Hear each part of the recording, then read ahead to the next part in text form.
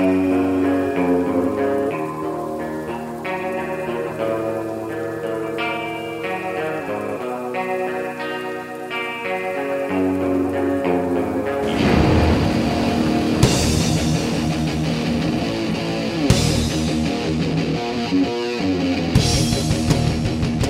is Darker Days Radio, and this is episode 53, and we are back with some wonderful guests this time, and we're going to be talking about a certain quick starter about demons.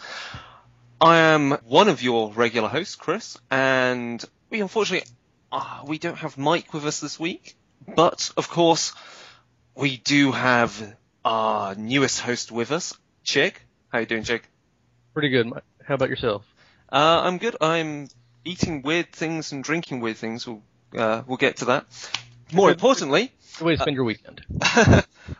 Christmas Town is almost set up in Germany here, and of course we are joined by two excellent guests. They are the developers and writers behind Demon the Descent, the newest game from Onyx Path Publishing. So of course we are joined by Matt McFarland. Hello. And by Rose Bailey. Hi. And listeners, of course, are more than aware of their previous work on such things as Vampire the Requiem or Dark Ages, be it Vampire or whatnot, and Geist the Sin Eaters, and general, great books throughout the entire New World of Darkness line and Classic World of Darkness. The list is too big to go through. I was just reminding myself and looking at it and just going like, yeah, that book was great, that book was great, that book was great, that book I've still yet to finish reading or use in my own games. So yeah, I hope everyone is doing well.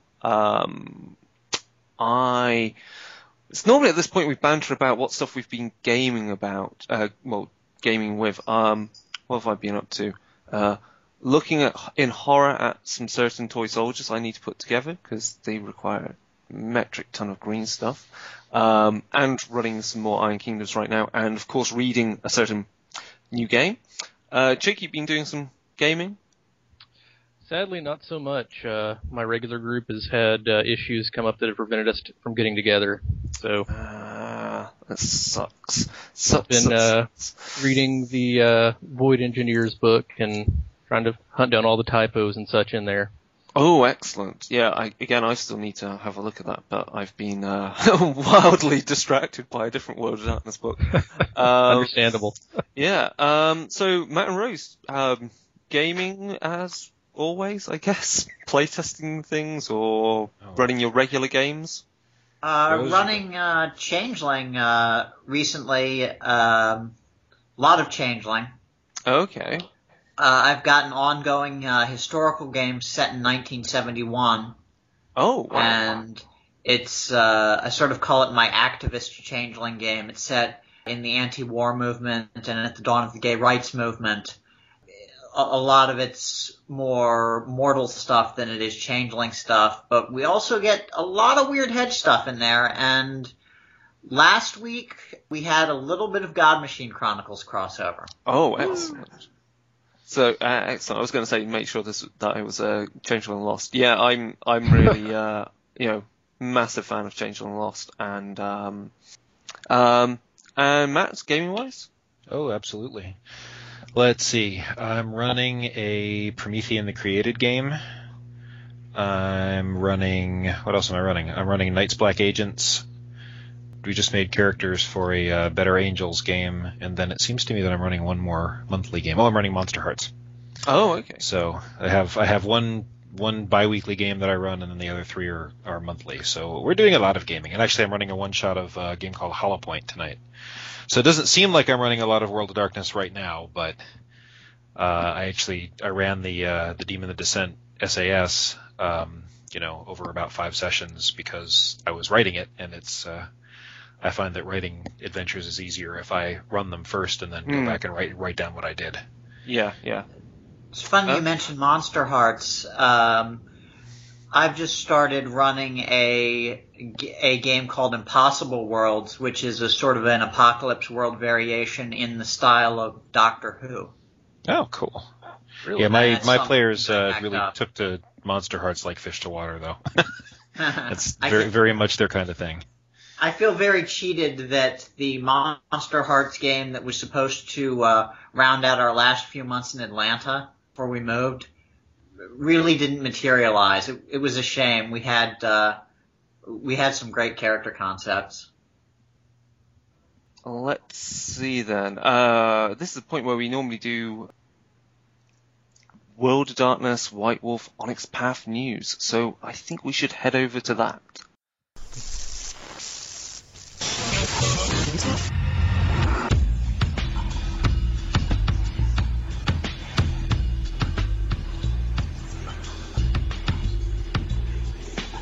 Onyx Path news. What should Well, we there is say? this Kickstarter. There is a Kickstarter. Yeah, the Kickstarter is a pretty big deal to us. Yeah, so let's just cut to the chase. So, Demon of Descent, latest New World of Darkness game. It has a Kickstarter. It's been running for the best part of 5 days. Not even. It's only started on Tuesday. Yeah. Oh, yeah. And it is at 200% of its goal. So 84,186. I'm looking at it right now. Yeah, that's one. And it hit its original target in the space of about 4 hours. 3.5. 3.5. Wow. So not I as good spun- as Exalted, but what are you gonna do? Not as good. I spun it at 4 hours to a little bit to catch the 4s that repeat in Demon, but Right. it was actually almost exactly 3.5 hours. Excellent. And yeah, you've also, of course, there are plenty of stretch goals being unlocked as we go. So of course, there's a bookmark, there's a Seattle setting PDF. There are these seeds, which are essentially story hook seeds in the style of the God Machine Chronicles book, which will cover different city settings as well. So they'll be based either, I guess, in Seattle or other locations. And then upcoming, we have ready-made characters, more seeds, and the list is, there'll be more revealed as we go. So, Oh, hey Rose, did you happen to hear back from Rich about the stretch goal that we pitched on Friday? No, haven't heard back anything from him on that. Oh, that's such a shame. Oh well. I would like to be able to talk about it here, but Yeah, but we don't I have approval yet. can't do it yet.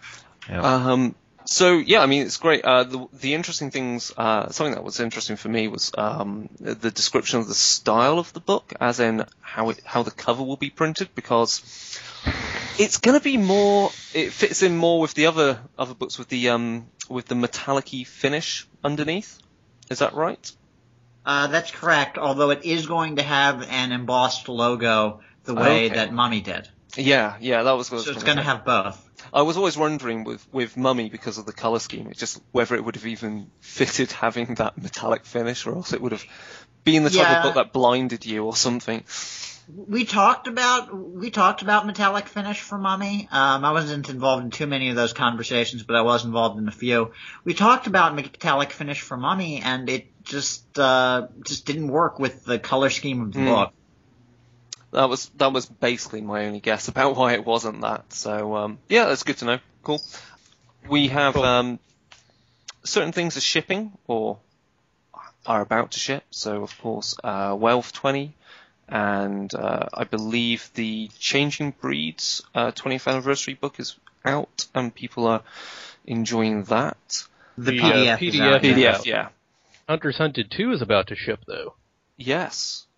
There's a whole slew of these books from Kickstarters that are turning up, and I think that's a real good thing, because I mean, again, there's been talk in place, and I noticed, Matt, you were basically damped down some fires on Google Plus about that another Kickstarter has begun before another one's finished, and that's not really quite true, because some have finished and Right. the initial product's out, and Right. more parts of that product, the add-ons are coming.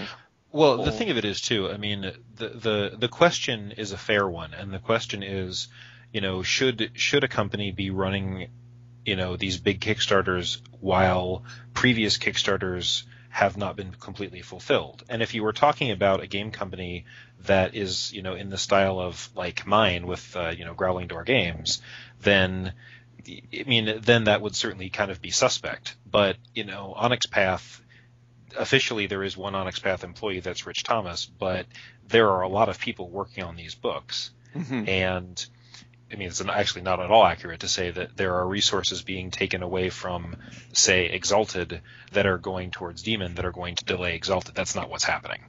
Yeah, there's no personnel connection between Demon and Exalted at all. Really? None? Unless you count that I handle Onyx Path's developer logistics. No, there's no personnel connection. Oh, there you have it. Exactly. And yeah, if you were limiting yourselves by any of that, then as you mentioned, the rate of books actually going out would slow down monumentally. So, and the other important thing is that these books, like the Prestige Edition or the Deluxe Edition, whatever, with many of these books, are 90% complete by the time they come to the Kickstarter. The Kickstarter is really just funding a traditional print run, and that's a very different beast to actually getting the other bits together for the book to come out as a PDF, because it would come out no matter what as a PDF. So again, that fits into the whole thing of like that many of these Kickstarters are not a pre-order system. They're a chance to get hold of something that you that you don't get these days unless it's a traditional print run. So it's good to have that answered. And other news, I don't see much more else on the list there. There's definitely various other books in progress, but this is all really secondary to what we want to talk about right now. So I think we'll just shift over to the New World of Darkness segment, and we will talk about that, because I'm not even going to bother going through our mailbag because it's all related. World of Darkness 2.0. So, Demon the Descent. There's so much in there, and that I've read so far, and it offers something which I think is quite. It's really hard to put my finger on it right now. So I think the first thing to start with is let's have the initial what the pitch is. So people that are maybe on the fence about wanting to kickstart it, or are not yet sold with it, and say are more into whichever other World of Darkness game or other RPG. So either Matt or Rose give the pitch for Demon the Descent. And you are an angel who has defected to the human race. That's Matt's words, not mine, but I think they're beautiful. I wish I'd come up with that like when we were in the outline stage, actually. Yeah. Because I think that it would have been. I think that it's a really nice phrase to kind of encapsulate the game. I just thought of that when I was writing the copy for the Kickstarter video, and like, oh well, at least I figured it out that late, or that. But it's probably going on the back of the book. So woo! I can be clever even if it takes me a few months.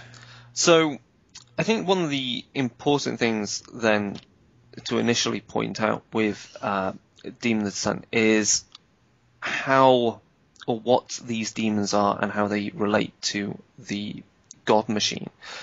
Because it's, in many respects, it's quite it has at its core the whole, you were angels and you have fallen, you've become these demons.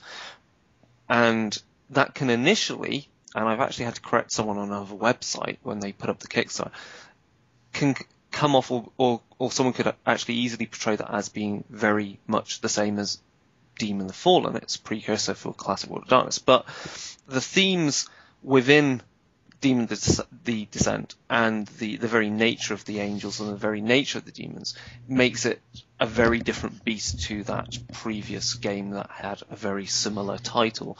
So I think it's worth really digging into really what these angels and what these demons are, and what really makes them unique within the World of Darkness and to other similar beings that have been previously written about?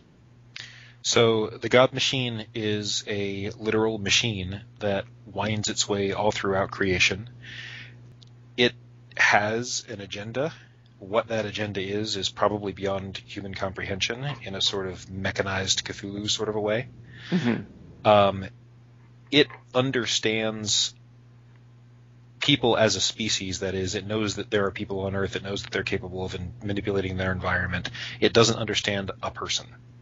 So to deal with people on sort of a micro level, it creates angels. It also creates angels to do things like, raise buildings, destroy planets, whatever it really needs done, move souls around from one place to another, build things. And occasionally one of these angels decides, screw this, for whatever reason. And there are a lot of different reasons to fall. The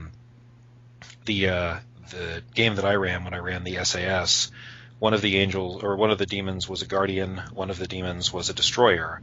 The destroyer had been, as an angel, assigned to kill this one particular. She was a barista at a coffee shop, actually. And so this guy was a destroyer angel, and his mission was to kill her. The guardian was assigned to protect her. And when those two angels realized that their missions were mutually exclusive, they both fell. Now, what they did with that information later was very different, because the destroyer kind of wanted to stay a demon and never wanted to go back, and the guardian was like, no, I want to go back into the God Machine, but fix this glitch first so this doesn't happen again. So one of the big differences then between Demon the Descent and Demon the Fallen is that Demon the Fallen assumed a kind of Judeo-Christian model where, God was the Abrahamic God, and Demon the Descent assumes this technognostic model where the God is the God Machine, which is, kind of a very different setup. But the other thing is, too, that, demons in Demon the Fallen, all else being equal, might have liked to go back to being angels because they were cast out of paradise, if you will. The demons in Demon the Descent are actively hiding from their previous existence as angels, and their God would love to have them back. It just wants to take them apart and, use their parts. Mm-hmm. Another thing about Fallen versus Descent is that in Fallen, angels and God are things that are very absent from the modern world. It follows sort of the tradition of the classic World of Darkness as not all of the lines, but many of the lines presenting the world as a spiritually bankrupt place. That's not at all the case in the Descent. In the Descent, God is an active force in the world. Now, that God may be the Gnostic demiurge rather than the traditional loving God of Christianity, but God is still there, palpably there, physically there. You can go see God's gears. Whereas, and angels are active forces in the world. They protect some people. They destroy other people. They stop natural disasters. They ensure plagues. They do all of these things that are very active in the world. There's this whole idea of an active opposition that didn't exist at all in Fallen. And yet there are still many of the same questions of motivation that were so prevalent in Fallen. In Fallen, there were questions of just how sneaky a bastard is God? Did God plan this? And those same questions are present in Descent. A lot of the greater mysteries of what God is, what God intends, and what the purpose of loyalty to that God was or is are still present in the Descent. And it's the one thing that's good is you've brought up there is the idea that the God Machine is kind of this Gnostic demiurge, because this was one of the things that Mike and I had in our initial conversations when we looked at the some of the pre-release stuff for Demon of the Descent and the Quick Starters, how that really starts asking.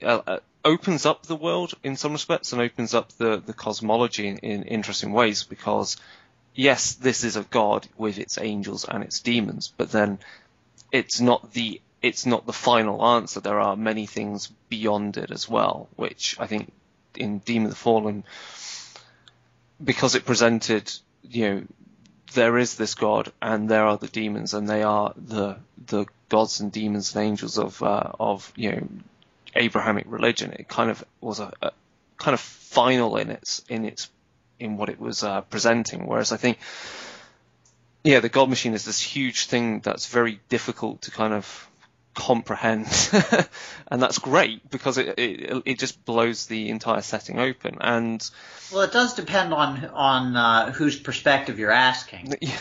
The average demon is much more inclined to identify their god with perhaps misunderstandings of the gods of real religions. Mm-hmm. Demons see the God Machine everywhere, and they should, because it's looking for them. But as a whole, it doesn't make a statement about who created the world of darkness. Did the God Machine create the world of darkness? Possibly. Certainly the God Machine benefits from the world of darkness being the way the world of darkness is. But then again, there may be some force beyond that. Mm-hmm. There's room, in fact, this came up in the Demon the Descent game that I ran. There's room for demons to believe in a different higher power than the God Machine. Oh, that's wicked. That's really cool. Well, sure, if you can go see God's gears and you can, posit that someone had to put those gears in place. Kind of a cosmic watchmaker theory writ large, yeah. Yeah, well, that was the inspiration, and I think it's actually kind of name checked the Cosmic Watchmaker issue in my original pitch for the game. When you say the demons can go see the God Machine's gears, the way the gears is a very kind of like can mean really anything in that way. They're not literal gears all the time. You can see the how the God Machine is manipulating the world in a very machine-like manner to move resources around and people, and the way those infrastructures that it creates to do that manifests have a machine-like feel to them. But they're not necessarily always a machine. Is that right? Well, that's true. Processes of the God Machine, infrastructure, can take a lot of forms. Mm-hmm. In many cases, you are looking at literal machinery that's part of the God Machine. But in other cases, your bank could be part of the God Machine. My bank. Your suburban subdivision could be part of the God Machine. Yeah.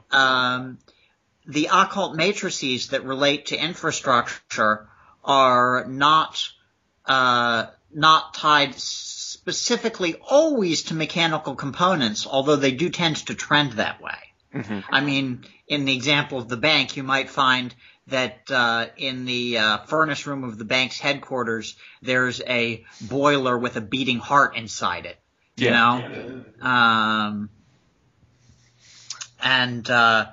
Actually, that's something to plug another book. The Hunter antagonist book that's coming up is going to deal somewhat with infrastructure in the form of what it calls institutional demons. Oh, excellent.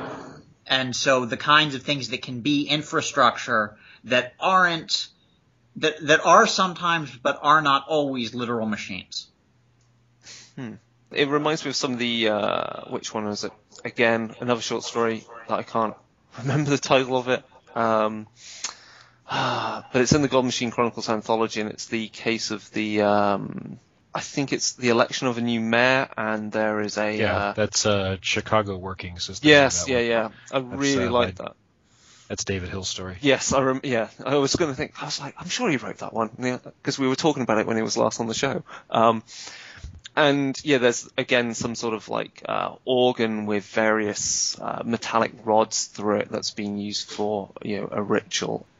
And of course, there are numerous strange events going on in order to move people around so that the God Machine can have its way with the world. So one of the other interesting things within Demon of the Descent is how you really do address how these demons are very different to other things that can be called demons within the setting as well. Well, you can call just about any World of Darkness monster a demon. True. Hunters apply the label frequently to vampires. Yes. Even though we don't do it out of character. But I think one of the nice things is just how it's actually really how I think Demon does slot into the grander setting as well. And so there's obviously a lot here to use, either both in a self-contained game and how you want to drop it in or drop other elements in. And I always like that in any of the books, and especially if you can find something from this that you can even port back into classic World of Darkness. So there's loads of great stuff in there. So the thing that we can mention is that demons fall into sort of 4 kind of classes, and they relate to their roles as when they were angels, and even then the demon can still pursue these kind of roles, these incarnations, or they can even act against them. So we have these the concept of the destroyer, concept of the guardian, a messenger, or a psychopomp. And then on top of that, we have demons. Demons have agendas. So we have the Inquisitor, the Integrator, the Saboteur, and the Tempter. So, is there any particular reason, genesis for the setup of Demon? Like, how did this version of Demon kind of grow and evolve? Was it originally kind of conceived separate from the ideas of the God Machine as presented in the World of Darkness core book, or was it kind of that gave you this avenue to really explore a type of demon and maybe a type of horror that we haven't seen in the World of Darkness before? Well, it was absolutely not conceived separately from the God Machine. So what happened was I was helping Rich put together one of our sets of pitch proposals to CCP for 2012-2013. And we wanted to have some common themes running through them, and we wanted to be building on mythology elements that were unique to the World of Darkness, to the new World of Darkness, so that we didn't have one of the things working with CCP and their interest being in building up the collection of ideas that they might have to mine at a later date. Their interest is in seeing us do new stuff. Yeah. And do stuff with the 2 Worlds of Darkness that are distinct. So, with that general mission, I said, well, one of the beautiful, unique things about the World of Darkness is that God Machine fiction from the core rulebook. And so I pitched a set of 2 books based on that mythology. And book number 1 was the God Machine Chronicle, which would double as our chance to revise the rules. And book number 2 was Demon the Descent, which would deal with, well, if it's God, what are its angels? Cool. So it was very rooted in the mythology of the New World of Darkness right from the start. That was the entire motive, in fact. Yeah, I mean the initial God Machine fiction back from the core book is just like, it's absolutely awesome and left so many unanswered questions for people, and basically people started running games, running chronicles based on that initial fiction, and to come back to that pretty much like 10 years later, or around about 10 years later or so, to take that and to build an entire further expanded mythology from it, and Demon from that is excellent. I think one of the things that stands out is, and this ties back into a Dark Days episode we did a while back, was something which I often feel gets missed is kind of what I call the science of evil, and that's the title of what we gave it. But it's the idea Isn't that a Doctor Who serial? Is it? Oh shit! I'm not sure. It just sounds like one. But it's the idea that, like, that while we have all this strange kind of, you have all the paranormal and mystical kind of elements in the World of Darkness, is that often science can be pushed to its very bleeding edges. And weirdness called Bleeding Edge. Yeah, in fact. Exactly. And that weirdness can be found there, where you haven't sacrificed a goat to some demon. You haven't been enacting some ritual with Atlantean sigils. You've got to the very edges of actual the physical laws and of reality, and yet weird stuff then is found or created because of what you do. So be it biological testing or something to do with something happening at CERN, various elementary particles running rampant and causing chaos.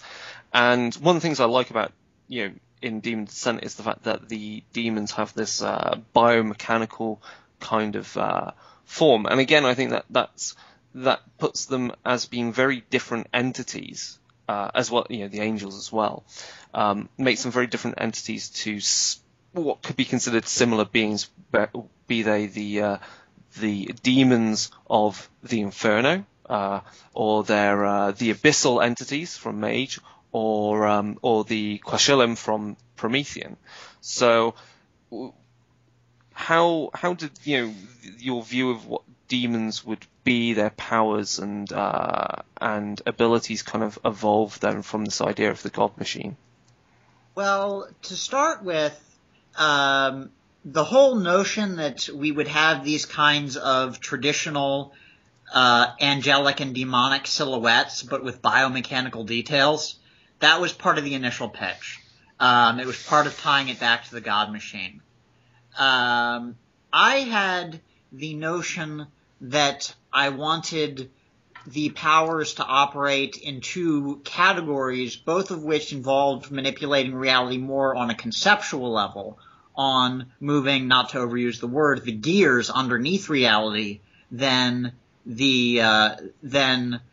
some of the more, shall we say, blunt force kinds of things that you can do in Mage. Mm-hmm. Yeah. And then, so that was my take on it, and then Matt just took it and ran with it and wrote 120 fantastic powers based on that very loose framework I provided. Matt is really the mastermind of the powers. Writing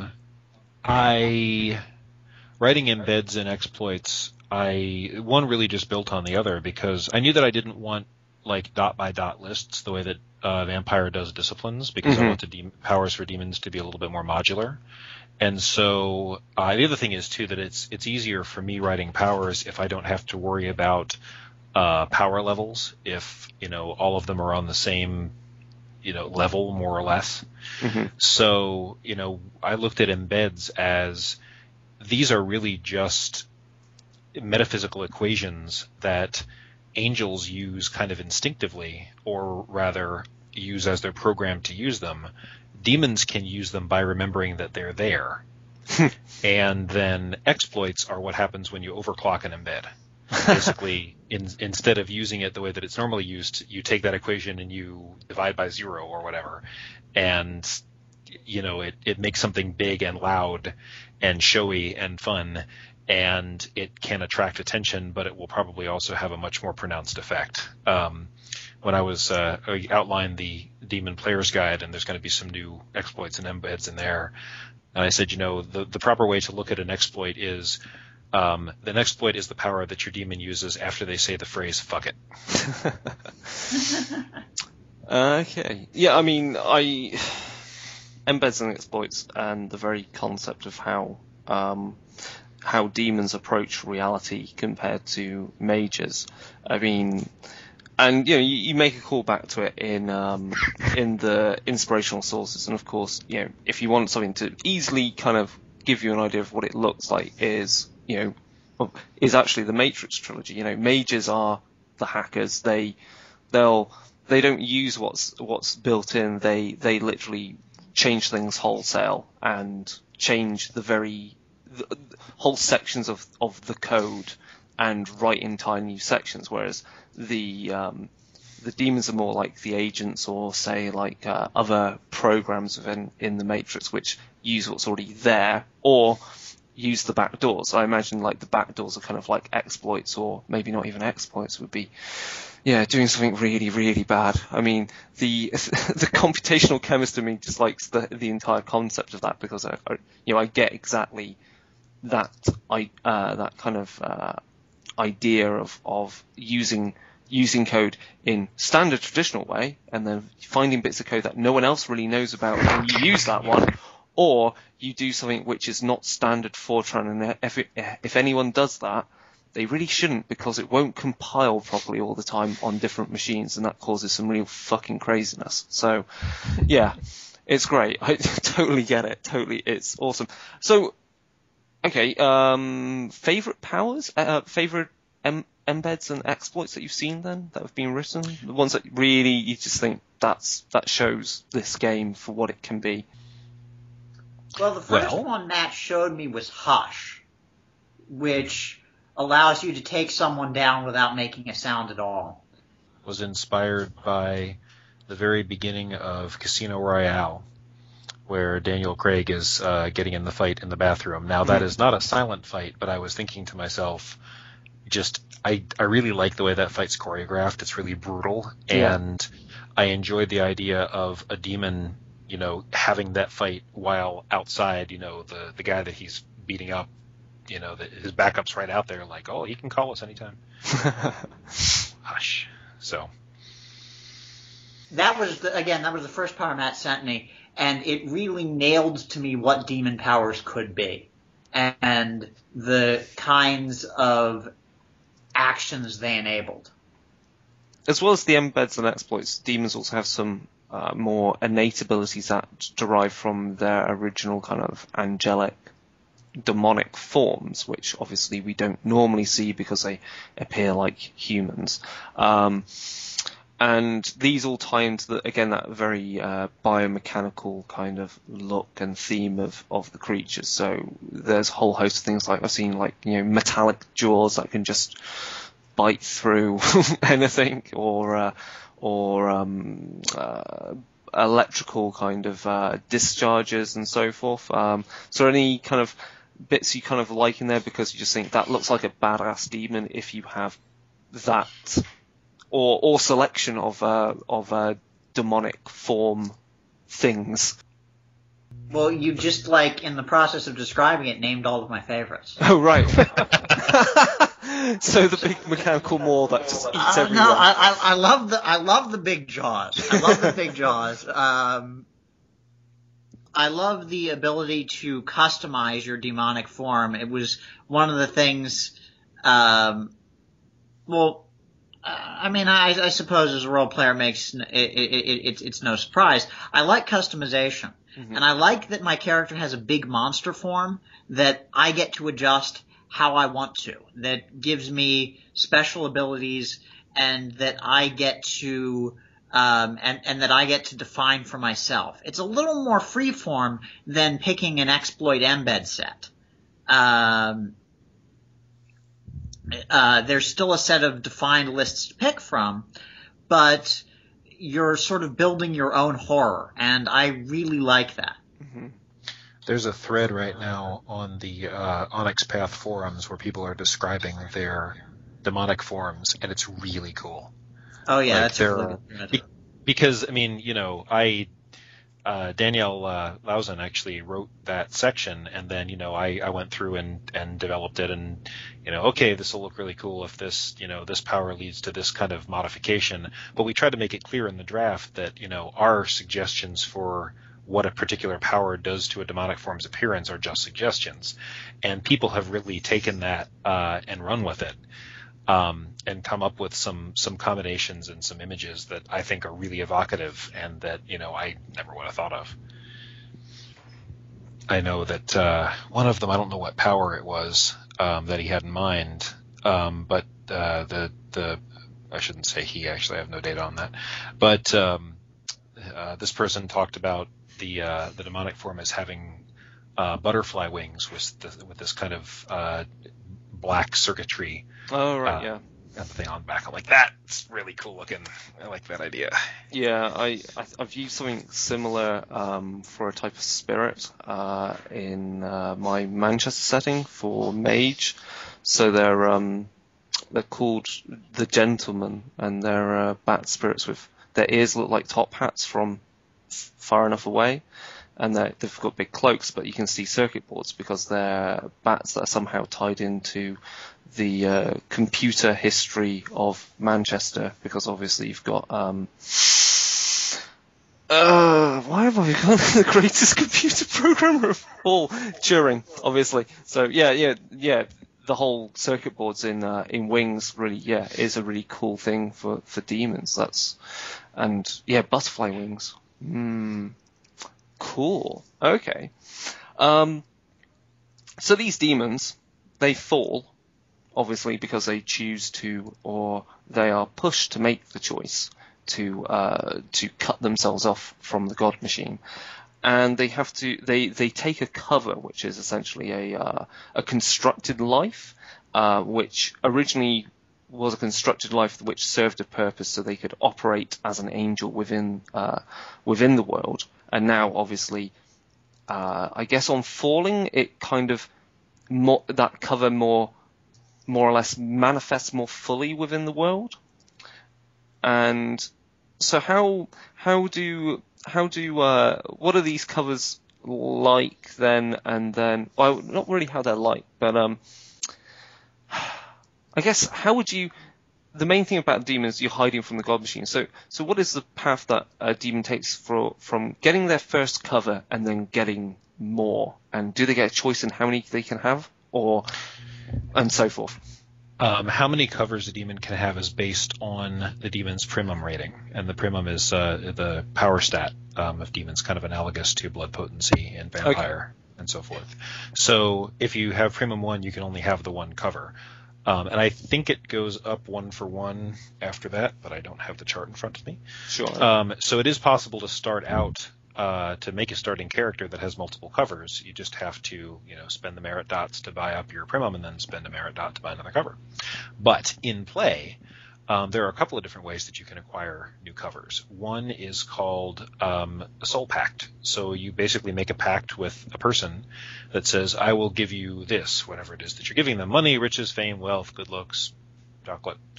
And then when I want it, I come and take your soul. And in context, what that means is the demon touches the person and that person is completely annihilated. Mm-hmm. And the demon steps into their place in reality and takes their identity as a cover. That's awesome. Now, of course, there are also partial versions of that. Demons can shave off portions of people's lives. Mm-hmm. And one of the things that I find very compelling is that a demon can actually make you a trade for a part of your life you don't really want, but to the demon it's like gold. Mm-hmm. Yep. I don't really want to be so-and-so's boyfriend anymore. So the demon can take that part. Wow. And in fact, it is possible then for a demon to cobble together a cover using multiple small pieces of multiple different lives. This is called a patch job. And it leads to if you can get it going and raise your cover rating up, it actually leads to a more stable cover because it's harder for an investigator to poke holes in it. But it just takes longer. It's more of a time investment. And then the third way to gain a new cover is something called angel jacking. Mm-hmm. And that requires that you know when and where an angel is going to manifest. But if you can basically plug yourself into the God Machine's infrastructure and absorb the angel as it's coming in. And that way you get whatever cover the God Machine was going to design for the angel. Now, the bad news is that the God Machine still assumes the angel is down there, and if you don't do the angel's job, the God Machine can track you. Nasty. Wow. But, unless you find some kind of plot hook that lets you out of it, like, a facility that can disconnect you from the God Machine yet again. Mm-hmm. Yep. Which I think is Cool. actually one of the possibilities we telegraph in the book. Yeah, there's a few different ways to get out of that particular trap. Oh, I'm sure you can find a friendly little changeling that has enough ability to cut the threads of fate and put a few zeros and ones in between on that connection for you. That'd be interesting. Cool. Or a mage with Or a enough fate mage. magic to try it. Yeah. Maybe, Yeah. Maybe. The whole thing of covers, I mean, that's really cool with the idea of patchwork people as well, because it brings in so many different ways that you can pull these things together. And I'm now just thinking like, wow, a demon operating with a sin eater to kind of somehow grab parts of people's lives pulled out of the underworld or something like that. You know, kind of lives that have been already used, but you know, you've brought them back from the recycle bin. And yeah, that's really, really wicked. Okay, Chick, do you have any particular questions on Demon of Descent? And then we can move on to listener questions. I do have a question about the about cover. If you take someone over, if they say, "Here, you can have my body when I'm done with it," what happens to them when you kick them out? Is that covered? What, their body? Do you care? No, to their them. Oh. If you soul pact someone, Mhm. and then you come and claim them, they are gone. There is no more them. Their body is annihilated. Their soul is gone entirely. You Wow, that is you can switch between, you know, your current cover and them as a cover. It alters the memories of the people around them. Well, actually, it doesn't need to for that kind of soul job, does it? No, I'm sorry. What I was going to say was it doesn't give you that person's memories. So you sort of need to be careful that you're not taking a person that you can't effectively impersonate. Mhm. But then again, demons have perfect poker faces. So you literally can't catch a demon in a lie. Where rather you can if they say something that's demonstrably untrue, but you'll never know that they're lying. As far as you know, they're telling the truth. Demons always and- seem to be telling the truth. The only way to find out that the demon is lying is either to know that what they're saying is wrong, or to have the kind of suspicion that you might have that they have a reason to lie to you. It doesn't affect your own judgment, but they give no outward sign. Right. Even to magic powers. Shit. Wow, that's a nice little power they have. Well, that's one of my favorite innate demon powers. The other one is that demons speak every language. Anything that can conceivably be a native language, demons speak fluently. So one way to know if you're talking to a demon, if you are another demon, is to talk to them in a language that is likely completely unknown to your surroundings. So if you're in Ohio, you walk up to someone and you start speaking like Basque or something. If they can answer you, you know, there's a good chance. Oh, just Now talk now watch, I'll find out that there's a thriving Basque community in like Lima or something. Wow. Not that I'm aware. So, cool. So yeah, cover is actually, I think, one of my favorite parts of the game. Mine too. And it's one of the things that I really like about it is that the whole concept of cover is in itself kind of a patch job, because it wasn't in the original pitch. It's something that the group of us, the writers, kind of came up with as we were going, and kind of added these things in. Oh, can you bargain for people's souls and get other covers? Well, what if I think it was Travis Stout that came up with the idea of angel jacking. I'm like, yes, put that in. That was actually Dave Brookshaw came up with angel jacking. Oh, was it? Okay. I'm sorry. Sorry, Yeah. Travis. I'm sorry. No, but Travis came up with a lot of the cool things. So cover, there was originally this idea in my original Bible. There was originally this idea that you had a cover that came from when you fell from the God Machine. And then the writers just sort of really ran with that and came up with all these ways to come up with new covers, which are just fantastic. With all these ways to build cover and to pierce cover, and really made it an integral part of gameplay in a way that I really love. I think it's a really cool thing, because obviously it adds another dynamic element to the game, because it allows you to to role play other characters while still playing the same character, sort of. And I think that's really wicked. Because then you can really build up all these different covers and they become fully fledged characters in themselves, yet are joined together by this machine that's operating behind the mask. That's really wicked. I like it. So we'll quickly cover a few of our listener questions. We had on Reddit, Jerry19 asked that what keeps an integrator from sabotaging or turning traitor to every fellow demon they meet? Or for that matter, why would any demon risk associating with someone that longs to return to that which is perceived as the enemy? Obviously, he goes on that in the game there is elements of espionage and double agents and so forth. But yeah, I think it's a valid question. Like, how I guess then how does that work within Demon, and then how does that balance with like making a playable group of characters? Well, one thing is that nothing stops an integrator from betraying the group, and I've had that happen, generally in one-shots. But the larger answer to the question is, for one thing, an integrator isn't necessarily interested in going back to the God Machine, no questions asked, because if that were the case, they'd just do it. It's not hard. You just kind of like go to a rooftop and use an exploit and wait for the angels. They'll be along presently. An integrator is a demon that wants to go back, and then what follows. Yeah, exactly. Well, I mean, and what follows the but is, like the Guardian that I mentioned earlier, his thing was, I want to go back, but I don't want any more of these glitches that, cause angels to work at cross purposes. I played an integrator who wanted to go back, but he wanted to keep his autonomy because he enjoyed giving sermons, actually. They want super user privileges on the server. Right, exactly. Yeah. And not every integrator thinks that other demons should go back. You know what I mean? Like this isn't. It's not necessarily a proselytizing kind of a thing. Like, we should all go home. This isn't working for me. You guys, have fun trying to find hell. So there's that. And integrators have some useful insights into angels that make them handy to have around.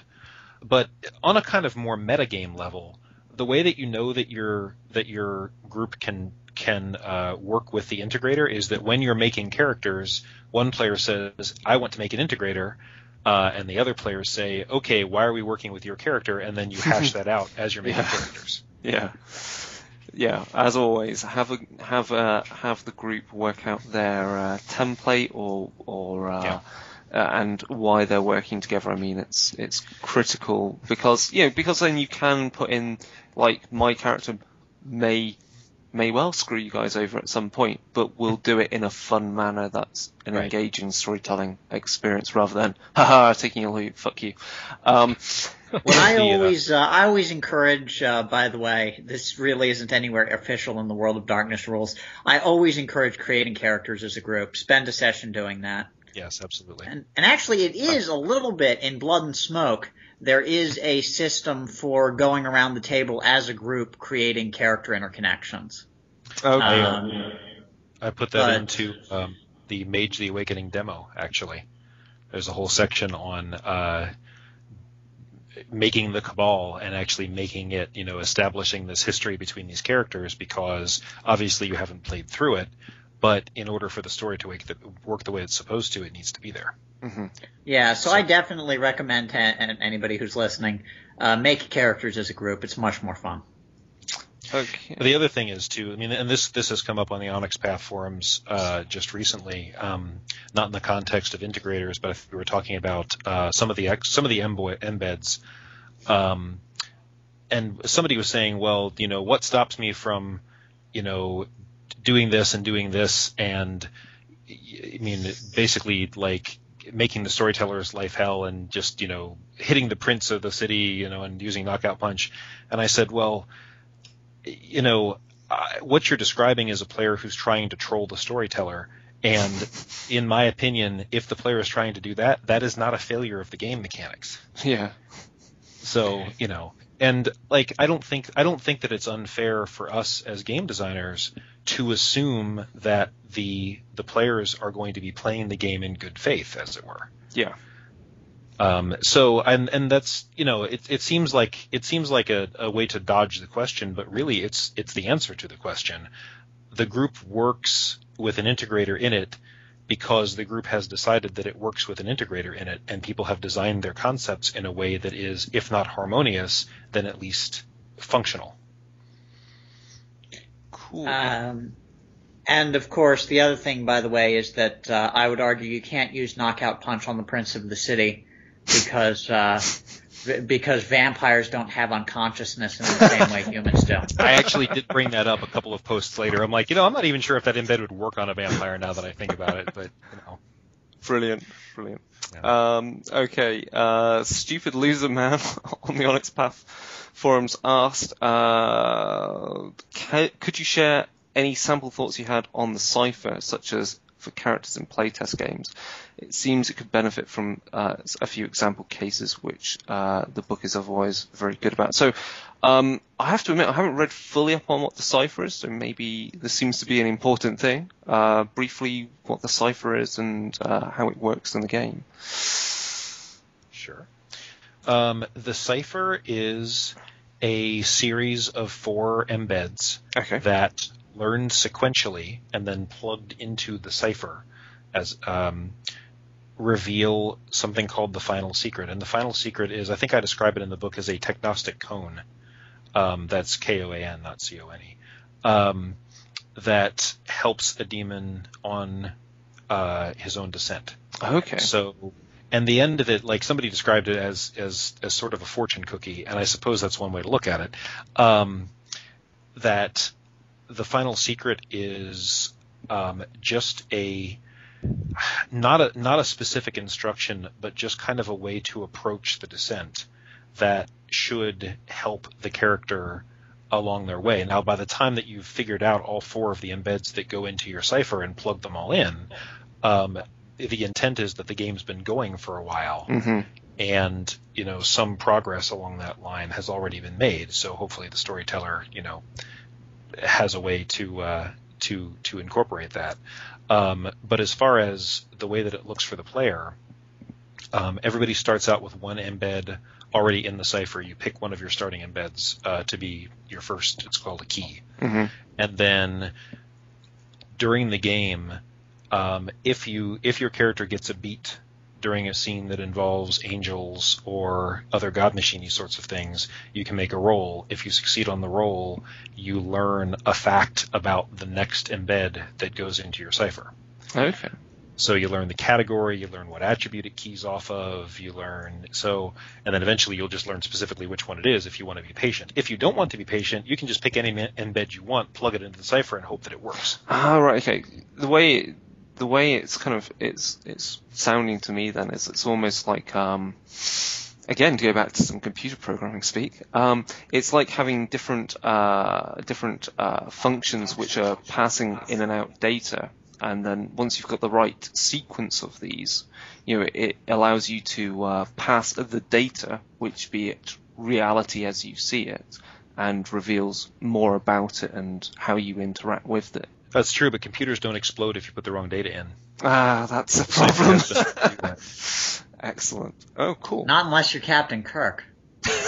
Well, but who is really? Brilliant. Rich Thomas sometimes likes to refer to himself as Admiral Kirk. Great. Let's push on with some more of these questions. I think some of these we've already covered, as they were some at the start. So obviously we should thank Peter Mars for his questions on the Google Plus community, and because he works in the background for us on certain sideshows for Darker Days. We have Eric Crabtree asks, what do you think was the hardest part about developing Demon of Descent? Getting it on time. And I think really what I want to push on to wrap up is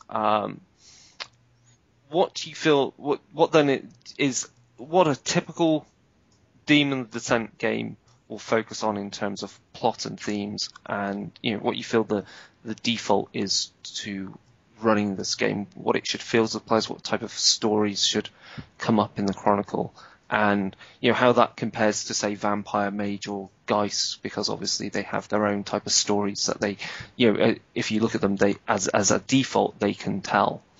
Well, Demon's very much about learning the truth of the world while also learning who you can trust. Okay. That's, I think, the shortest I could put it. And the one thing I'm going to finish off with, because it's one thing which I was quite happy to see pop up in the list of angelic beings and demonic beings.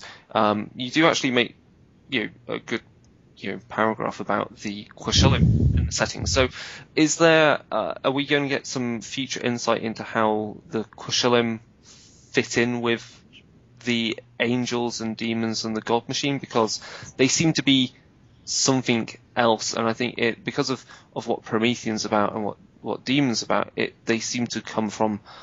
They fit in very much with the kind of the Gnostic themes of the Demiurge and the Abraxas. So, is that something we're going to see a bit more of in any future Demon books?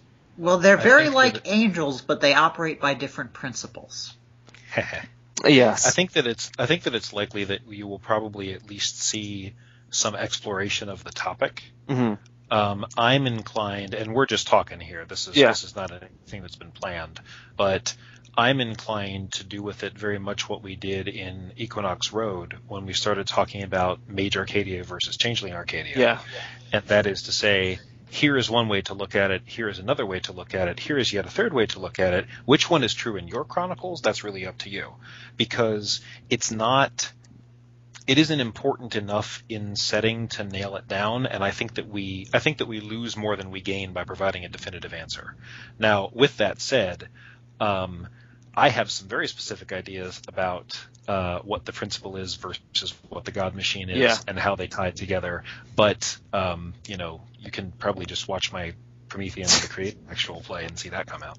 That's what I've been thinking, because I've been wondering, what with the God Machine being this huge, cosmic machine that's basically doing numerous computations and taking input and output from the world of darkness, how the hell the God Machine puts up with the principle creating other entities in the world in a chaotic manner, which are the Prometheans. That's just got to piss you off when one of these created beings comes along and causes havoc to your infrastructure, or creates an infrastructure, or does something. Because obviously, to me, that represents within Demon, they are an excellent chaos factor. Yeah, it's entirely possible that not all of the angels that Prometheans talk to are Qashilim. Yes, that's because how would they know the difference? Exactly, and I don't even want to begin to think how the X-Arts fit into all this, but I'm sure Dave Brookshaw has some interesting. Dave actually has a very solid non-canon explanation for that. Oh, I'm going to have to get him back on the show for that one. That sounds very, very interesting. Yeah, I have an idea I have a few ideas on that as well. But it would be nice to hear what he has to say. Chick, closing remarks on that one, or should we do the secret frequency? Let's move on to the secret frequency. He took the stairs.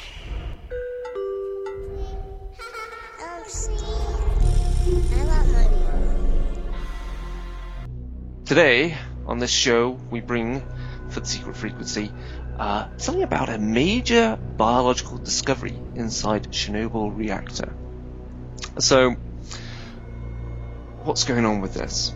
There's been a recent exciting biological discovery inside the tomb of the Chernobyl reactor. It sounds like it's something from a B-grade sci-fi movie. It sounds kind of something you shouldn't really expect. But then when you really think about it, you often get on BBC nature programs that say David Attenborough going, you really wouldn't expect life to survive here. And this is one of these cases. They discovered a thick coat of a black slime growing on the walls of the reactor, or at least within the tomb of the reactor. And of course, It's really radioactive there. And so scientists really didn't expect to find anything living there, let alone thriving like this slime is actually doing. So the slime, a collection of several fungi actually, is doing more than just surviving on in a radioactive environment. It's actually using the gamma radiation as a food source. So samples of these fungi were discovered to significantly grow faster when exposed to gamma radiation at 500 times the normal background radiation level. The fungi appear to use a form of melanin, the chemical that is in human skin that allows us to not get irradiated by UV, and is of course very similar to chlorophyll, which plants use, and is actually very similar to certain other stuff in chemistry to do light-initiated wonders of chemistry. Anyway, this melanin molecule gets struck by gamma ray, and of course the chemistry alters, and life for this fungi continues, and it does what it does, powered by radiation. To cut this into a short story, we have this fungus, this biological entity that's discovered to actually live on radioactivity, and an example of how life can live in the most hazardous environments known to man. And how can we make use of this in our World of Darkness games? Now, of course, I initially are drawn to thinking about what this means within regards to Promethean. I mean, is this slime something that grows in the wasteland effect due to the radioactive Prometheans, and so is a really bad thing for people to come across as it begins to grow behind their fridges, as this Promethean is living in the derelict building down the road. Could this slime represent a hazard in the form that it may have some form of spiritual reflection? I mean, is there some sort of abomination, I can't think of the word again, it's gone. But some amalgam of spirits of radioactivity and of some fungus that this represents have been merged together, and so it's a very strange form of antagonist for our werewolves. Maybe it is something that the scientists of the progenitors in Technocracy would be very keen to get hold of, or maybe this is just something they left behind. They've already got this stuff, and they're manufacturing this in large amounts, and they're shipping it around the world. But what happens when one of these shipments goes off somewhere and gets lost and starts causing some strange mutations to people? You're going to have to send in a progenitor team to sort it out. Maybe this slime is actually vaguely related to a certain black mold, which vampires in Vampire the Requiem fear for their lives if they ever find it growing in the walls of derelict buildings. Or maybe this is a perfect example of one of the God Machine's infrastructures, and it is wanting to grow this stuff in large quantities. Now, here's the thing there, actually. Okay. The God Machine hates waste. And as the God Machine pushes humanity to evolve more and more technological infrastructure, there's more and more potential for disaster. And the God Machine knows this. The God Machine, to the extent that it thinks in our terms, is aware that its processes are imperfect, that things can go wrong. And so something like this slime may represent an effort to salvage something that went wrong in the past. Excellent. Yeah, that'd be really cool. The other thing I was thinking of is this is actually the dormant form of Pandorans of the same radioactive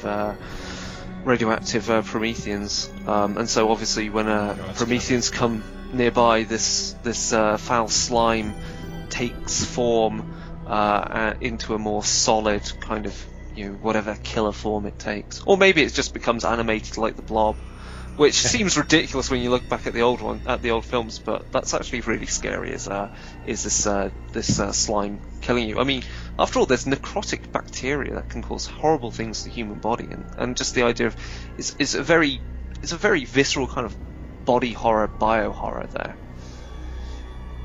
Matt?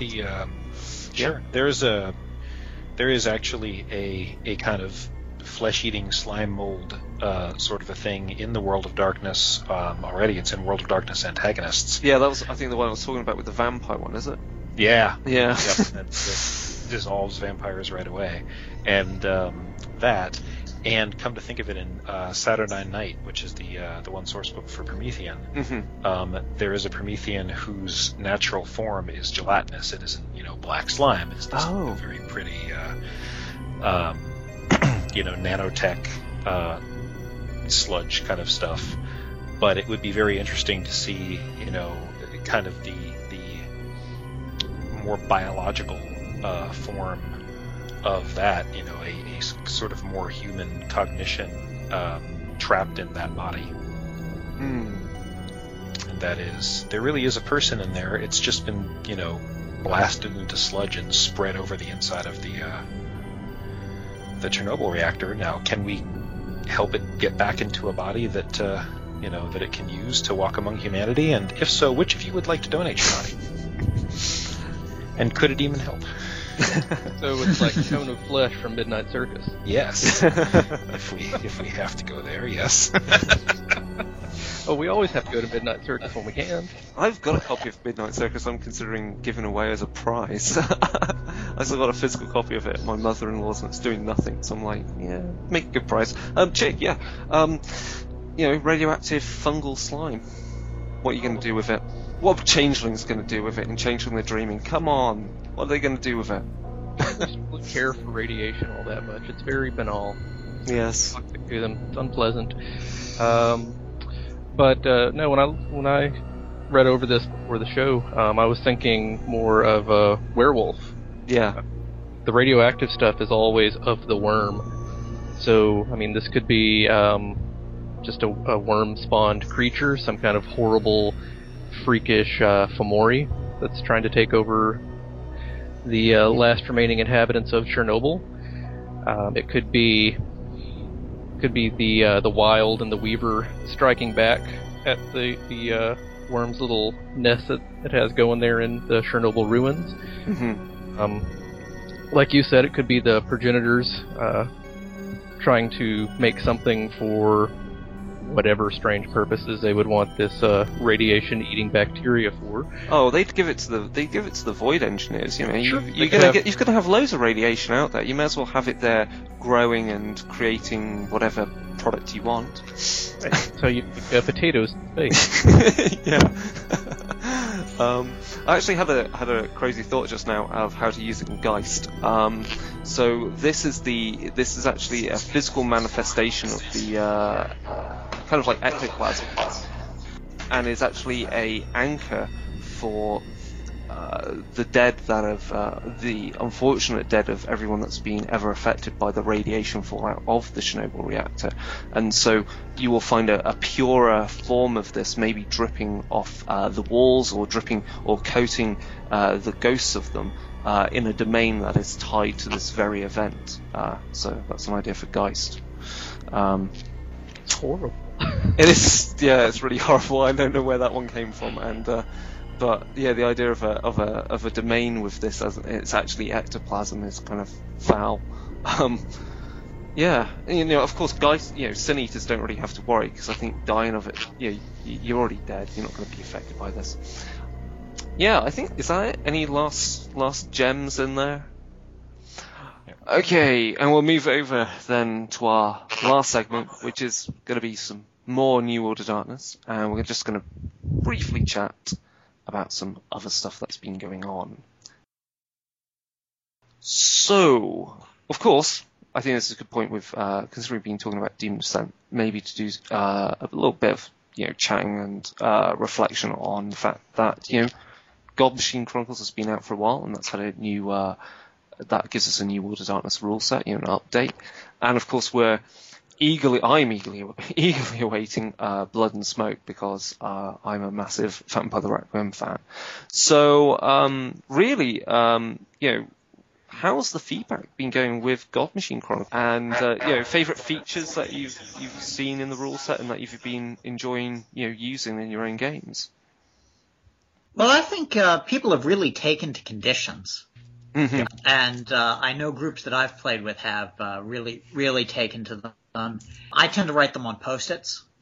And so you've got your character sheet decorated with your little condition Post-its, and it serves as a reminder when something dramatic has happened earlier that dramatic thing should pay off later. Mhm. It's sort of a Chekhov's rifle reminder. And I really like that. I really like the rhythm it creates in play. And it's worked really well for me in actually running games. I've had the joy of now actually running a game using the God Machine Chronicles rule set. So it was a hangout game with Mike and one of our semi-hosts that's sometimes on for Chronicle Design, James. They really enjoyed it, and I have to say there was a lot of a talk I saw on Google Plus, like, conditions going to really slow down the game because there's a lot more bookkeeping. It didn't really affect me that much. I was going to say, that has not been my experience. No. Not mine either. No, it not been my experience at all in that. Literally, we played through in 4 hours a story. I prefer the new combat system. I say new combat system, the update, which is how damage is done and everything. You feel it flows quite well. And of course, I love integrity. I love just the entire, what that means compared to the old kind of humanity, morality system. And it really represents what I think I've always naturally been doing with that is, you see something horrific, that's how you're going to react to it. And the question is how well you respond to that. No, I've really enjoyed it. It's been great. So I'm looking forward to using it. I don't know whether I'm going to use it in my next World of Darkness game because I plan on running Geist. So I need to see some updated rules from someone for that first. And the forums have been cranking away on that. Yeah, I have noticed that one. So yeah, other good feedback you've heard on it, or favourite stories about using them, or things that you feel it's enabled in your own games? Well, I've gotten a lot of mileage out of the setting material from the God Machine Chronicle. Okay. As I mentioned in my Changeling game, we recently did something that was framed as a haunted house story. But what the haunting actually was that the house was a piece of infrastructure designed to collect the souls of people who had died before their time. And so we had some magnificent experiences with exploring that haunted house, finding the, it was an old lady's house, so there were these piled scrapbooks, and in the scrapbooks were lists of people who had died early or disappeared, or had yet to die early or disappear, things from the future. And it was really, really creepy, leading up to, in fact, an encounter with the angel who identified himself as the groundskeeper. And hopefully the characters got away with reprogramming the house as a trap for True Fae, but we'll find that out in a future adventure. Awesome. Yeah. That's my big God Machine Chronicle story. Just based on having leveraged the idea of infrastructure and angels. Okay. Cool. Matt, you're currently running, of course, your Demon of Descent game, so obviously you're definitely using the God Machine Chronicle rule set there. Well, I'm running Promethean at the moment, actually. Okay. But I am using the God Machine Chronicles. I converted Promethean up as much as I needed to. And mostly that was a matter of... Actually, the hardest thing to do as far as converting Promethean was the experience system, because of the fact that you get milestones in Promethean, which then give you vitriol, which you can use as experience. But since this got converted to the system of beats and experiences, I had to sort of rethink how I was approaching that. And so that took a little bit of work, and hopefully I'll have a chance to kind of put that paid in a God Machine Chronicles update to Promethean. Sweet. If Rich is listening, I would really like to do that book, Rich. Well, I think we stand a good chance of doing it, depending on depending on a number of factors, but we've got God Machine Chronicle updates coming out for Mage and for Werewolf next year. Mm-hmm. And if those meet the critical standards and the sales standards that we set for them, then I think we got a very good chance of doing Promethean and Changeling next year. But Changeling don't would be take awesome. my word for it. Yeah. This is not a promise. This is just, the general direction things are moving. We're just talking here. Oh yeah, it would be awesome to happen. I mean, to see him in any form, whether it's like an official product or at least something to read on a forum to use. It'd be great to have at least some hints or even. So yeah, I mean, how to give an idea, how long had the God Machine Chronicle update been really brewing for? Like, how long it been in the back of your minds before it took shape, or that you felt that to drive, the New World of Darkness rule set in that direction? Well, I kind of did a little bit of revision to the rule set when we did World of Darkness Innocence. Yeah. And it was mostly simple things like moving Virtue and Vice from a static list of 7 and 7 to saying here is what this trait represents to your character. You come up with what it actually is. And then when we did World of Darkness Mirrors, of course, a lot of the rules changes in there were just us, the authors, coming up with these are things that we use in our games. These are things that we think would be kind of cool. And putting them down on paper. And what eventually became the integrity system that I wrote for the God Machine Chronicle, you can kind of see its genesis in the kind of alternate takes on morality that show up in Mirrors. So it's been brewing for a while. And then add that to kind of the different approach to game design that that David Hale and me and Dave Brookshaw and Rose sort of bring to the table. And Stu, don't forget Stu. Stu, yes, absolutely. I think it was a good team, and it was a lot of fun. It was a lot of fun getting that down. I think it took us about 6 months all told to do the final revision, right? Oh God, was it that long? It felt like so much longer. It was a really big book. It was a huge book, yeah. I remember as you were doing the final development on it. Yeah, and one of the things, and this was entirely my fault, it just made for a lot of work for me, was I didn't really figure out what I wanted to do as far as the chronicle tracks that are in there until after the authors were already done with the book. So everybody had already turned in their final drafts, and I was putting this together, and I went, oh, what would be really cool? Doing it this way. I'm like, and now I have to do it because they've already done their final drafts, and I can't act them for another one. So I wrote probably 10,000 words on that book that was done after all of the finals were turned in, and just spackling everything together. With that said, it was really gratifying to see the book go platinum on drive-thru. And it didn't take very long for it to do it either. No, it didn't. Was very happy with that. Yes. It's been a really great read. I mean, I know always with these books when they come out, there's so much stuff that I want to use, but I know I'll get around to using once I've told the Chronicle that's been stuck in my head for a while first. So I will get around to using stuff out of that book and out of Mummy at some point, other stuff soon. But usually my way of when new stuff comes up is I'll use them as antagonists first to get a feel for them, and then mess around with an actual more focused Chronicle. But yeah, it was a really good read, and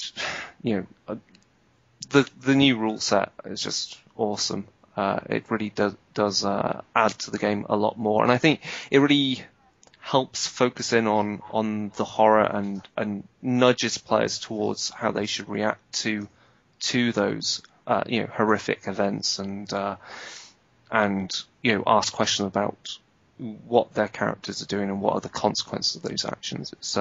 It's been great for that. And, of course, this all feeds into the fact we've also got Blood and Smoke coming up. And there's been some really good revisions we're seeing turn up in that, both with how integrity is reflected in the new humanity, and then how that translates into how our vampires in Requiem are now going to be able to do a bit of day walking in some form, and revisions to powers. I think in particular I like the new take on some new things in animalism.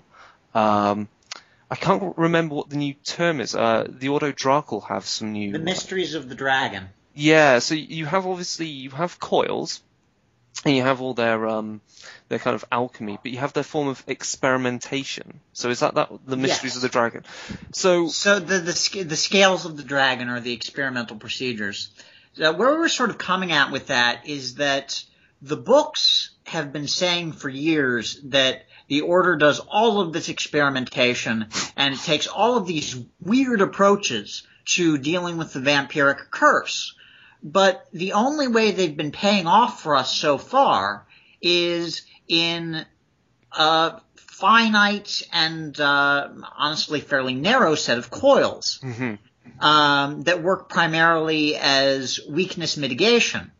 So when we reconceived the entire Ordo Dracul suite, we looked at what can we do to say that the dragons are successful at changing the kindred condition. So we made the coils themselves are now more about changing the nature of the kindred game, about manipulating the curse, changing it to your advantage, using it to your advantage. And then the scales are the offshoot experimental procedures that the Order comes up with while working on refining the coils themselves. Okay. No, I really like that because, I mean, the Auto Dracal, I think they're my second favourite. It's really hard. I think I like all the covenants for something in Requiem, and of course, That's great to hear. Yeah, I'm massive. Like I've been running my Vampire the Requiem Chronicle, which is I guess still ongoing because we've played the second season of, and it's a Carthian-based city, and so the Auto Dracal started off as kind of antagonistic, and then got back into the city, and they're not so much the bad guys anymore, and I would love to return to that setting and play through certain time periods of what we've already done, but from the Auto Dracal point of view, and see those events and look at how they do experiments. So it's good to have some more kind of like, yes, you can actually do experiments with your Auto Dracal characters and like really get into the guts of how they do it, and that's that'll be really, really fun.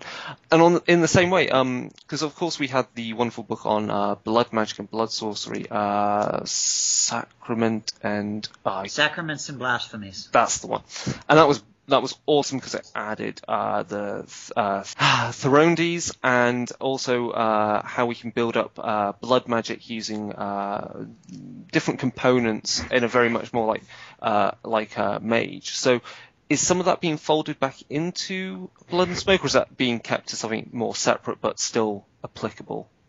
Well, so Blood and Smoke presents blood sorcery as a system with static rituals. Okay. However, all of the static rituals supplied in Blood and Smoke are built with the system from Blood Sorcery.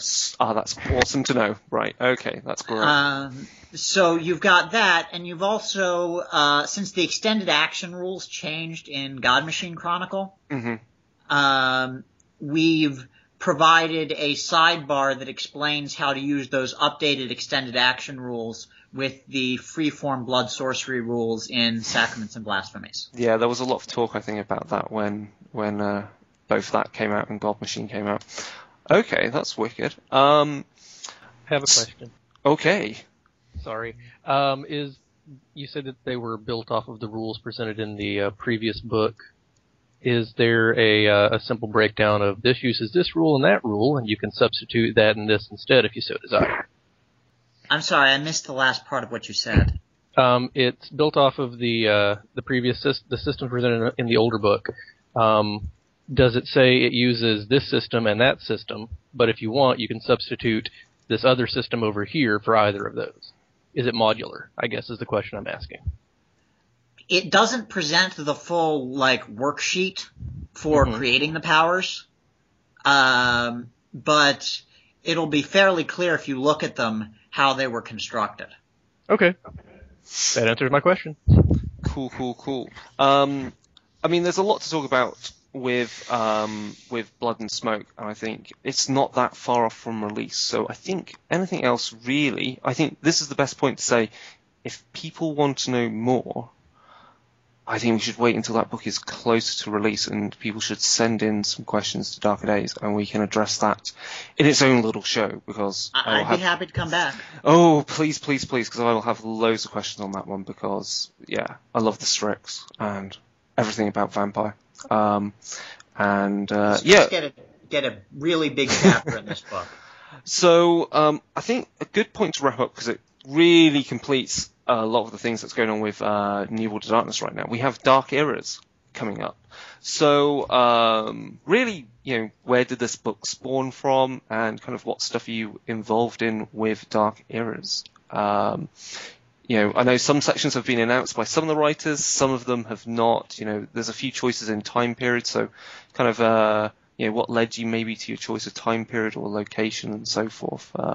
Just give us some teasers on that, possibly. Well, first of all, Matt is the Uber developer on the book. Each individual line developer is handling their own chapter. Okay. But Matt is overseeing all of us. I suspect I'll probably credit it in the book as project coordinator, although I prefer Uber developer. We'll see about that. I'm not sure how we're gonna credit folks there. For me, I thought that the Elizabethan period was a really fascinating period for Vampire, because it's a period in which London is a tremendously exciting city. Mm-hmm. We're not calling it the Renaissance yet, but this is the English Renaissance. At the same time, it's a police state.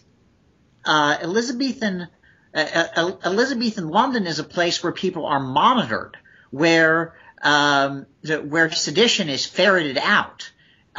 There's all sorts of politics that you can get the Kindred involved in, and it's a transitional point in the history of thinking about European empire. Elizabeth I wears the crown imperial, which goes back a few generations, but which is basically the physical symbol of the idea of the British Empire. So what happens when vampires start thinking about empires? What happens when vampires start thinking that the Camarilla is a thing that can be remade? Oh, wow. And then, since there isn't a Circle of the Crone yet, Mm-hmm.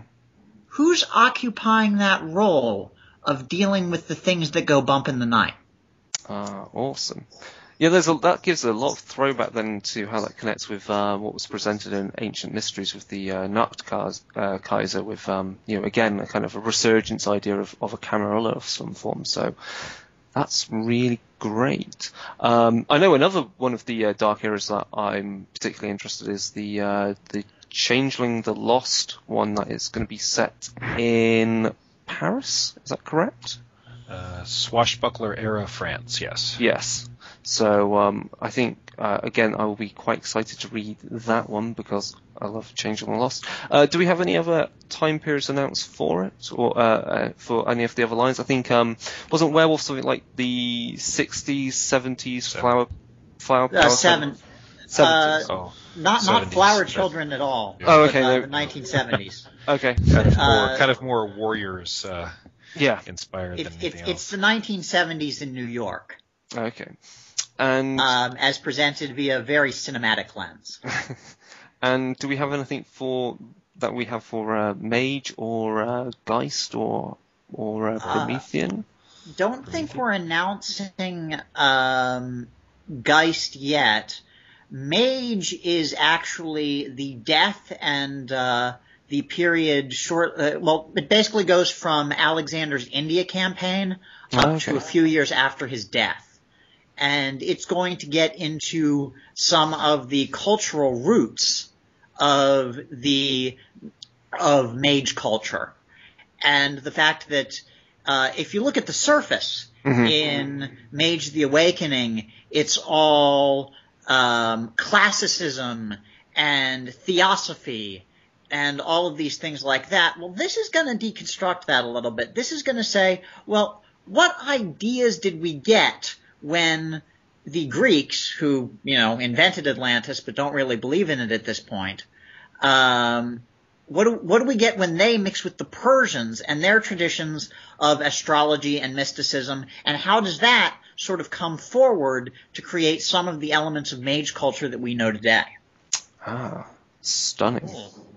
Culture clash as a factor in supernatural cultures is going to be huge in that section, and I'm really looking forward to it. Yeah, that's going to be really cool.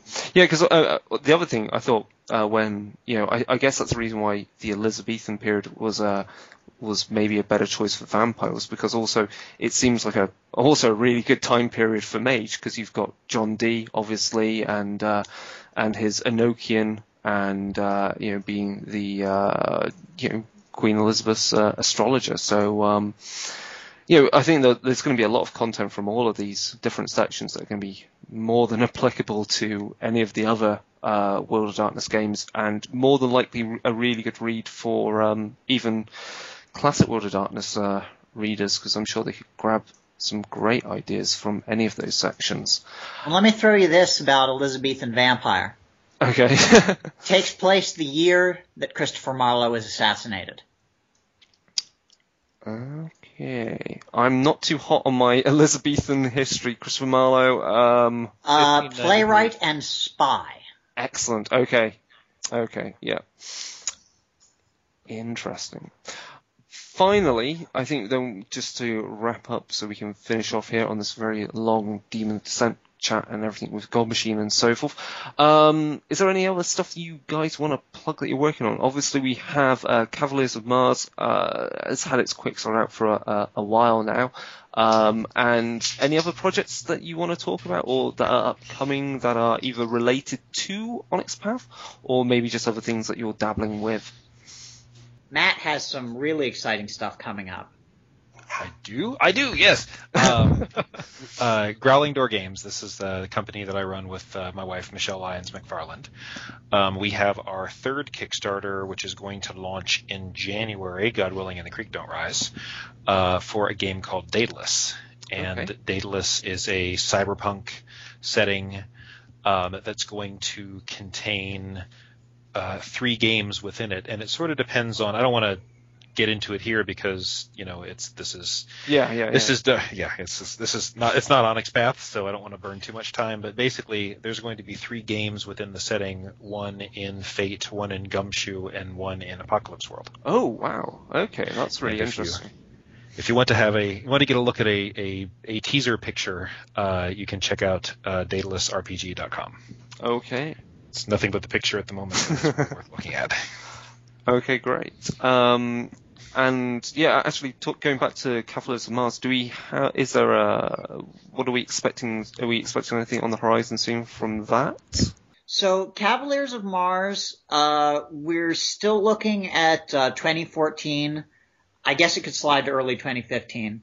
The main product will be the core book. We've got some supplements we're talking about. We've also got an interesting web project that we're doing some technical exploration on. I don't know if that'll actually come to fruition or not, but it'll be really neat, and it'll be something Onyx Path hasn't done before if we do it. Jig, anything final? I have one final question that needs to be asked. Well, you go ahead and ask it then. Cool. For Rose, considering, I was checking back, this is your first time on Darker Days, isn't it? I think I was here a couple of years ago, actually. Yeah. But, then that question may probably... Back when I was at CCP, I think y'all had me on. Oh, it may be on there. I checked the list and I couldn't find it. Well, then that kind of question is redundant, because that's the classic... what household appliance would you be? That's always been asked. Well, then, at that point, then, I think it's a... Coffee maker. Yeah, coffee maker. That comes up so often. Excellent. French press. Yes. Well, I think that's a good point then to plug your website where people can get in contact with you, and also Twitter's, whatever. So, Matt, your website, you gave for your Daedalus one already. Your main website then is growlingdoorgames.com. Okay. And Rose? blog.fantasyheartbreaker.com. Excellent. And of course, people can get all the news and everything else from Onyx Path Publishing. They can find that fairly easily, I'm sure. Anything else? Please watch the Vampire the Requiem Facebook. We do a lot of updates there. Oh yeah, you really do. Yeah, I do watch that one. Of course, people can go to Kickstarter, yeah. Kickstarter, putting Demon Descent. We'll put the link in the show notes as well, and you can see what you will get if you pledge, and there are numerous pledge levels there. And if people wish to get in contact with Darker Days Radio and send us questions, because we do plan to give away a physical prize, because we've been racking up some Drive-Thru RPG credit. So when Blood and Smoke hits, we are doing a physical copy giveaway of that as soon as possible. Yeah. So we can be contacted at darkerdaysradio@gmail.com, and you can find us on Facebook, and you can find us on Twitter at Darker Days Radio. And of course, we have over 200 members on our Google Plus community. So that's a good place to chat, ask questions, and find Hangout games as well. And of course, there's our blog, which right now, because I am running non-World of Darkness stuff, is festooned with pictures of painted toy soldiers for that are killing things. But you know, you got to play something else to refresh your etheric resonance batteries. And with that, I would like to say thank you to Matt and Rose once again for coming on the show and giving us some of their time to talk about Demon. And of course, thank you to Chig for putting up with all this New World of Darkness talk. You'll get your own back next time, when we're going to talk a lot about Void Engineers, I believe. I plan on it, yes. Oh yes, we're going to talk about those damned scientists. And with that, ciao. That's it. Bye. Bye. Bye.